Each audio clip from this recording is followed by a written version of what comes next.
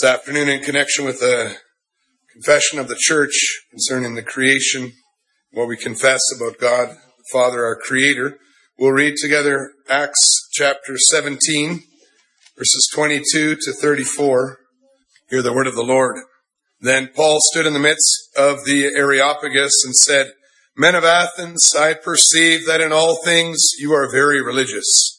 For as I was passing through and considering the objects of your worship, I even found an altar with this inscription, 'To the unknown God.' Therefore the one whom you worship without knowing, him I proclaim to you. God who made the world and everything in it, since he is Lord of heaven and earth, does not dwell in temples made with hands, nor is he worshipped with men's hands as though he needed anything, since he gives to all life, breath, and all things. And he has made from one blood every nation of men to dwell on all the face of the earth, and has determined their pre-appointed times and the boundaries of their habitation, so that they should seek the Lord in the hope that they might grope for him and find him, though he is not far from each one of us. For in him we live and move and have our being. As also some of your own poets have said, for we are also his offspring. Therefore, since we are the offspring of God, we ought not to think that the divine nature is like gold or silver or stone, something shaped by art and man's devising. Truly these times of ignorance God overlooked, but now commands all men everywhere to repent, because he has appointed a day on which he will judge the world in righteousness by the man whom he has ordained. He has given assurance of this to all by raising him from the dead. And when they heard of the resurrection of the dead, some mocked, while others said, "We will hear you again on this matter." So Paul departed from among them. However, some men joined him and believed, among them Dionysius the Areopagite, a woman named Damaris, and others with them. As for the reading of Holy Scriptures, we'll also read together a portion of the Confession of the Church, the Heidelberg Catechism, Lord's Day 9, chosen simply because it was recently preached in Emmanuel, where I serve as pastor. It's in the book Forms and Prayers, and if you'd like to read along, you can find it on page 210. It's the Word of God as summarized and confessed by the Church. The question is, what do you believe when you say, "I believe in God the Father Almighty, creator of heaven and earth"? And the answer is that the eternal Father of our Lord Jesus Christ, who out of nothing created heaven and earth and everything in them, who still upholds and rules them by his eternal counsel and providence, is my God and Father for the sake of Christ his Son. I trust God so much that I do not doubt he will provide whatever I need for body and soul, and will turn to my good whatever adversity he sends upon me in this vale of tears. He is able to do this because he is Almighty God. He desires to do this because he is a faithful Father. Beloved Church of our Lord and Savior Jesus Christ, we believe that faith is the act of accepting all that God has revealed in the Bible as true, including the description of reality, as well as all the promises of the gospel, especially that promise that whoever believes in Jesus Christ has the forgiveness of sins and everlasting life. And as Christians, we then express what we accept as true in written form in our statements of faith, which are found in the ecumenical creeds, that's the Apostles', the Nicene, and the Athanasian creeds, and then a host of different longer confessions. And these I believe statements have several functions in our own lives and in the world. It's good to know what those statements of our faith are. For example, then when you are explaining the Christian faith to someone who's not used to being in church, you can use the summary of the Scriptures provided in the creed. Or if you want to know about someone else's teaching, if you want to know if it's faithful to the Scriptures, then you can compare it to the creeds and the confessions which will help you to see if you are united in your faith with that person or that church or not. Another purpose for the creeds and confessions is that they can help you reflect and see how richly blessed you are as a result of God's grace, so that you might have the words to praise the Lord for these things. And so as we grow in our understanding of the Apostles' Creed, it's good to go through each of the statements and then look at it through through these three lenses. First, see what it does, how it summarizes the teaching of Scripture, and then see how that statement expresses the unity of the church of all ages and places. And then you could see how that serves as words of praise or doxology that you can use in your life. The creed declares the truth. It distinguishes the Christians from the world, and it defines our life. And the creed, the Apostles' Creed, begins with the statement that serves as the theme of the gospel proclamation this evening. God the Father Almighty is creator of heaven and earth. And we'll see that this statement of faith declares the Christian teaching, distinguishes the Christian church, and defines our Christian life. As we look at the Catechism, which the Heidelberg Catechism, as it's commenting on the Apostles' Creed, you can see that it's bringing together some of the key things we need to pay attention to when we think about God the Father as our creator, or the creator of heaven and earth. And the first thing that the Scriptures teach us about this first person of the Trinity is that the eternal God is the Father of our Lord Jesus Christ. This fellowship between God, the Creator, and His eternal Son, our Lord Jesus Christ, it's already found in the Old Testament Psalms of praise, like Psalm 2, as it's also described and explained in Hebrews 1. And then that connection between the Father and the Son, again, is repeated by our Lord Jesus Christ Himself when He was here on the earth. And noteworthy is John chapter 10 or John chapter 14. This eternal relationship within the Trinity, which we confess on Lord's Day, it also includes the Holy Spirit. That eternal relationship not only means that God is a personal God who lives in relationships and can be identified with names and titles. He's not just a force or a power. Also helps us to understand that the Father and the Son and the Holy Spirit were involved in the creation of the universe. But finally, it means that everyone who believes the Son of God is also therefore united to the Creator of heaven and earth. And that's where the Catechism, our confession, it drives us to see.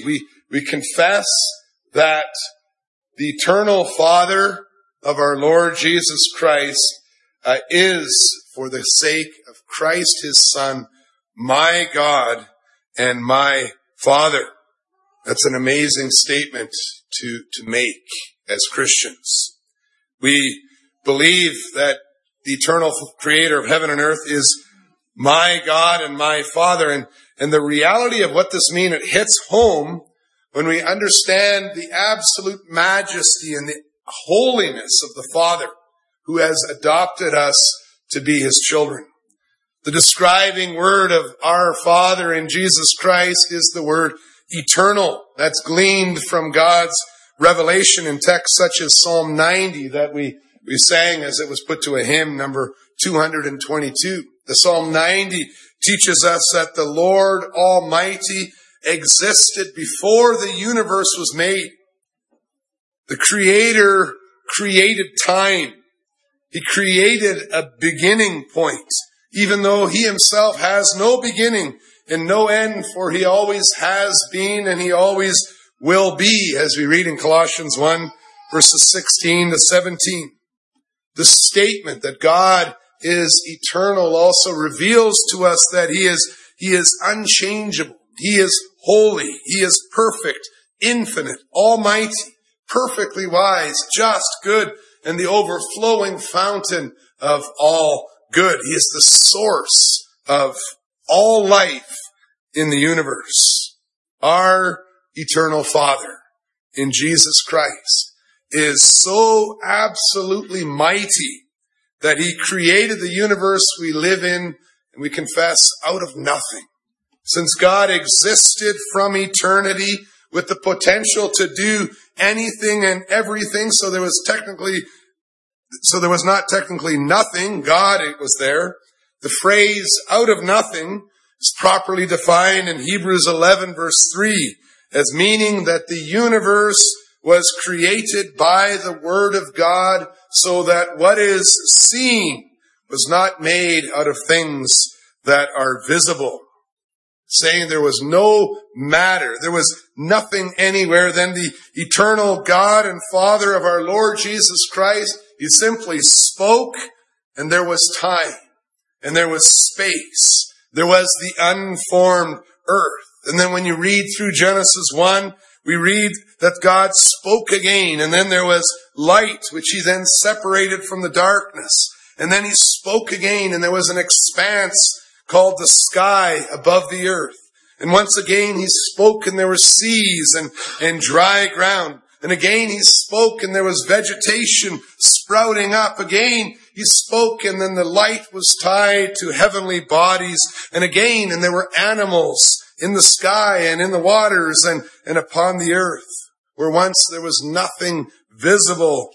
The universe as we know it was called into being by the eternal Father of our Lord Jesus Christ, who is our Father, the one we call Abba, the one God, Father, Son, and Holy Spirit, existing from all eternity and glory, majesty and love. He created a physical universe along with a system of time and change. And he called all things into existence with his powerful voice. And then he shaped and he molded these elements into the amazing, vast, and profoundly detailed universe that we continue to study today. So when we read the Bible, we see the awesome truths about the origin of the universe that we see around us. And when Christians state what the Bible reveals about the creation of the world, we also repeat what the Bible says about how the Lord upholds and governs all that he made by his eternal counsel and providence. And there's a particular Lord's Day 10, that deals with that more specifically.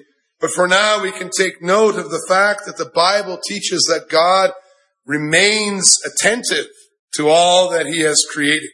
So the same God who called all these things into being, created them, who the beginning of time, is also the God of everyone who believes in his Son, Jesus Christ, and he is attentive to us. He is preeminent and also immanent. The involvement of the triune God with his creatures, that's an amazing declaration of the purpose of God's creating work. It's comparable, you could say, to a husband and a wife who long to have a child so that they might be able to nurture and walk beside that child for all eternity in God's presence. The scriptures declare to all the world that God created us in his eternal love in order that he might love us and live with us in eternal fellowship to his glory. The God who created the heavens and the earth didn't just create everything and then stand back and say, there, that's it. I'm done here. But he created us, and then he called us to him in love. And then when we fell into sin, you can read about that in Genesis 3, the eternal Son of God, he entered the world that he himself had made. It's beyond our comprehension. So that we can read in John 1 verse 10 that though the world was made through him, the world did not receive him. But the Son of God entered creation so that we might be restored to that original purpose of the triune God. And he did this through his shed blood on the cross. And he did it so that we might be led by the Holy Spirit to walk with God our Father every day of our lives. We could see how that instructive declaration of the biblical truth that Christians believe in the Apostles' Creed, that first statement is so important when we talk to our neighbors, when we're involved in mission. What a beautiful statement to use. Let's have this conversation. It starts like this. God the Father is creator of heaven and earth. And that same Father calls all people everywhere to separate themselves from the world, to join themselves to the body of Christ, the church, which is united by faith in this declaration. For that statement of faith distinguishes the Christian church.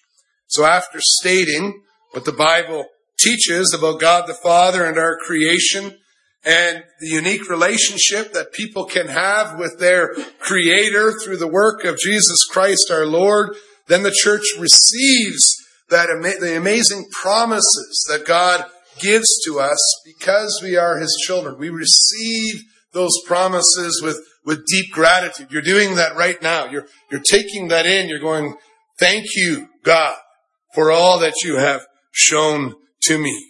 Believing that the Creator of heaven and earth has become our Father in Christ, His Son.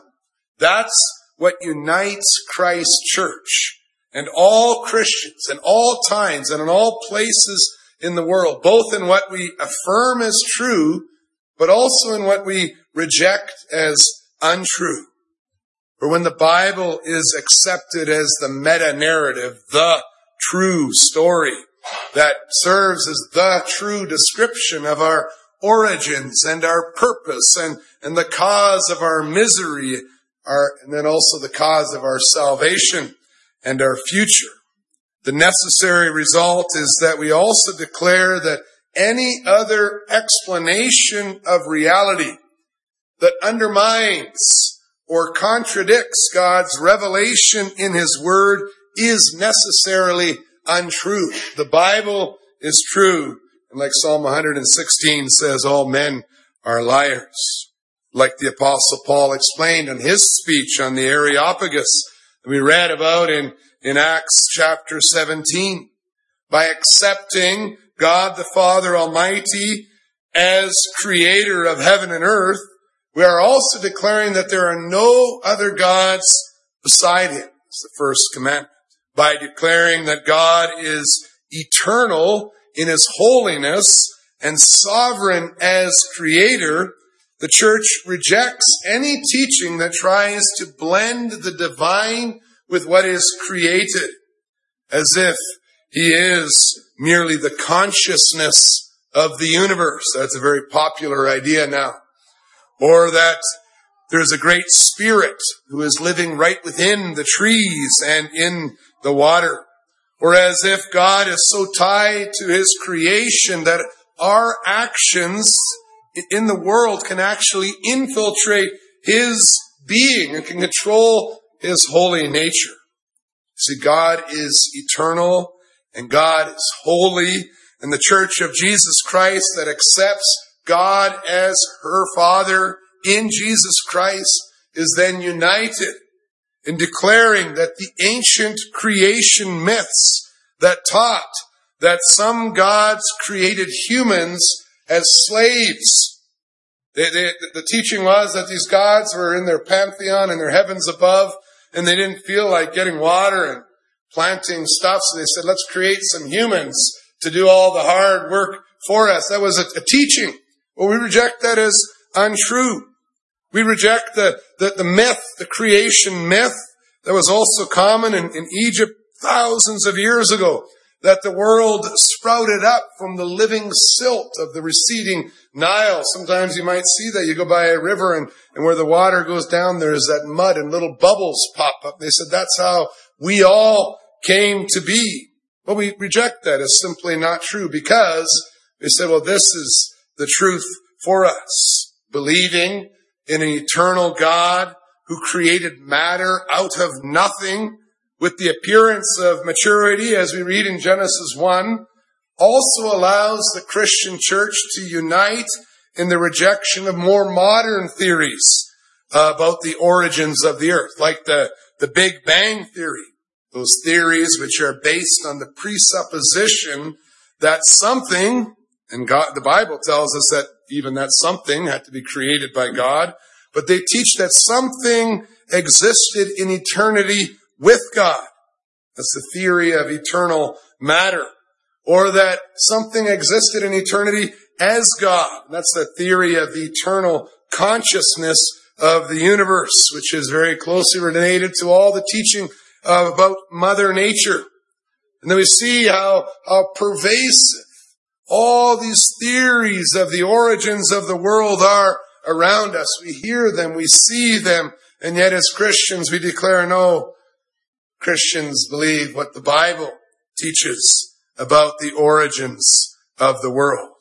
In accepting the truth of Scripture, then Christians are united in their rejection of the macro-evolutionary explanations that describe the process of creation. Any description that undermines the scriptural teaching that God created several different species according to their kinds.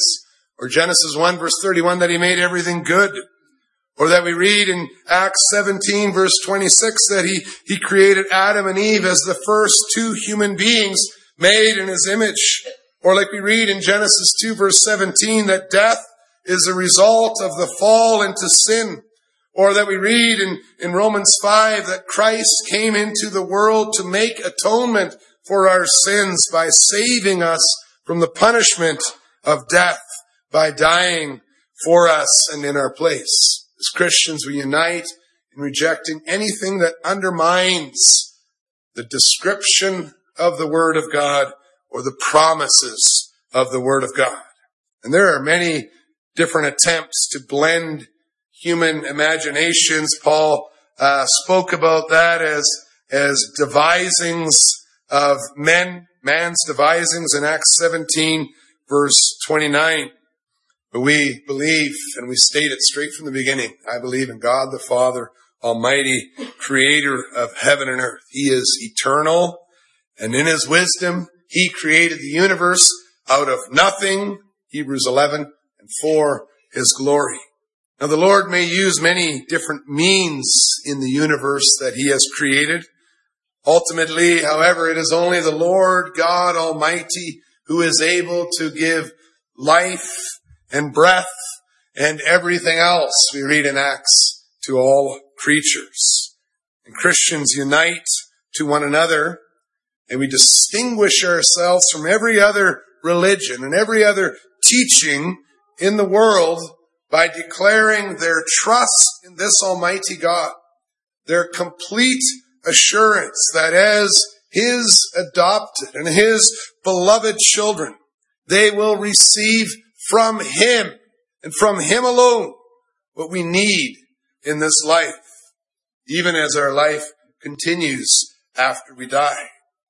We confess that by the grace of God, we have been brought out of the punishment we deserve for our sinful rebellion, and we have been renewed to everlasting fellowship with this Creator in all his glory and all his majesty.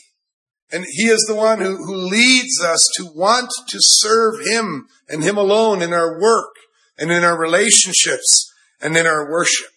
We believe that he is truly sovereign in the universe, holy in glory, and eager to see us, his children, grow in their love for him and for one another. Indeed, the I believe statement of the church becomes the lens through which we see everything around us. It defines our Christian life. So the creed summarizes the truth of Scripture. It expresses the unity of the church. And then it also serves as a statement of praise from the lips of all whose perspectives have been shaped by God's Word, by the Holy Spirit. When Christians repeat the first phrase of the Apostles' Creed, it's a way for us to give glory to God for all that we see around us. He is Lord God Almighty alone. And even as we reflect on it a little bit, it's hard to say those first words without having our mouth drop open in amazement. What a great thing to say. Our Father in Jesus Christ created the heavens and the earth. Now we've been so blessed. Many of us have been so blessed with biblical instruction in our lives that we often are not even aware of how different our worldview is, how different that lens of that first statement of the Apostles' Creed, how different that makes us, how much it impacts our view of ourselves, how much it affects our view of the world around us. Well, you could think about that a little bit. If you ask a person who does not share your creed, your I believe statement, if you ask somebody to describe a human being, you will quickly realize how much of an impact your creedal praise for God has had on your lives. Can you imagine the consequences for your view of yourself and of your neighbor if you believed that humans are just another instinct-driven animal that seems to have evolved from monkeys over millions of years with the sole purpose of being the fittest survivor? Can you imagine living with that worldview? Or can you imagine the consequences of believing that your life started when you were born and that you were actually something different during the 9 months of formation in the womb? Or can you imagine what it's like to believe that you do not have intrinsic value as a person, so that when you stop contributing to society in a meaningful way, your life is not worth preserving? Those are the consequences of these godless origins. That's what leads to the oppression of the weak and the vulnerable. That's what leads to the manipulation of others who people use as tools for personal advancement. This is the cause of the despair among people who feel like they are nothing more than a bunch of mere cells that are controlled by some impersonal forces from which they were generated. And when we think about that worldview, we see how blessed we are to say, I believe in God the Father Almighty, creator of heaven and earth. Our eyes do fill with compassion for those who suffer in the great deception, the lies. How we pray that our unchurched neighbors might join us in saying those first words of the Apostles' Creed, so that they might be delivered from their fear of death. Maybe you're listening today, maybe this is new to you. We're praying that God might work powerfully in your heart to see who you are, who made you, what God made you for. May we all join together in experiencing the joy of having not an impersonal force, but an eternal Father who sacrificed his only begotten Son and then even took up residence within our hearts. We celebrated that on Pentecost so that we might praise him for all eternity. And as we pray for others who have perhaps been misled to suppress the truth, we also pray for ourselves as Christians, that God may continue to open our eyes to see and to understand the meaning of all that we profess to be true. May God help us to see his glory revealed in his word and in creation together. May he fill our hearts with wonder and amazement that the eternal Father of our Lord Jesus Christ is our Father. May we look around at the world with those eyes and see what he has done. May the Lord help us to see, to marvel at the majestic oceans, at the unique creatures, at the towering mountains, the endless prairies, the terrifying earthquakes, the intricate details of microscopic bacteria, the moving atoms at the core of everything, the consistency of mathematics, the nourishing foods that come from the earth, the way that our body works, the many different ways that people communicate, so that we might delight to learn about these things. And maybe there are many school-age children here. This is a prayer that you who are in school might continue to marvel at what you are learning. Sometimes we say school is boring. That's a bad attitude. But we're also undermining what we confess about our Creator. It's amazing. May God open our eyes to see it. And then every time we see another human being, and this is to all of us, every time we see another human being, or every time we reason something out with our minds, or every time we feel emotions, or enjoy our pet, or study the different subjects at school, or think about our career, may we be reminded of the truth that we confess as Christians, so that we never stop repeating the words of Psalm 8. We'll sing them too. O Lord, O our Lord, how majestic is your name in all the earth. It's the doxology, the praise of the Apostles' Creed. It's a constant prayer from the lips of those who have been given wisdom and knowledge from the Maker himself. That's the theme of our songs of praise. It's an article of faith that we will never recant or deny. Revelation 4 reveals to us that even in heaven, we will join the heavenly assembly in repeating the words of praise in the first article of the Apostles' Creed. Worthy are you, our Lord and God, to receive glory and honor and power, for you created all things, and by your will they existed and were created. May that truth, that song of praise, that comfort define each and every hour of our lives. We see his handiwork in the diverse tapestry of life around us. May God also lead us to use the gifts he has given to each one of us in that creation for his glory. Amen.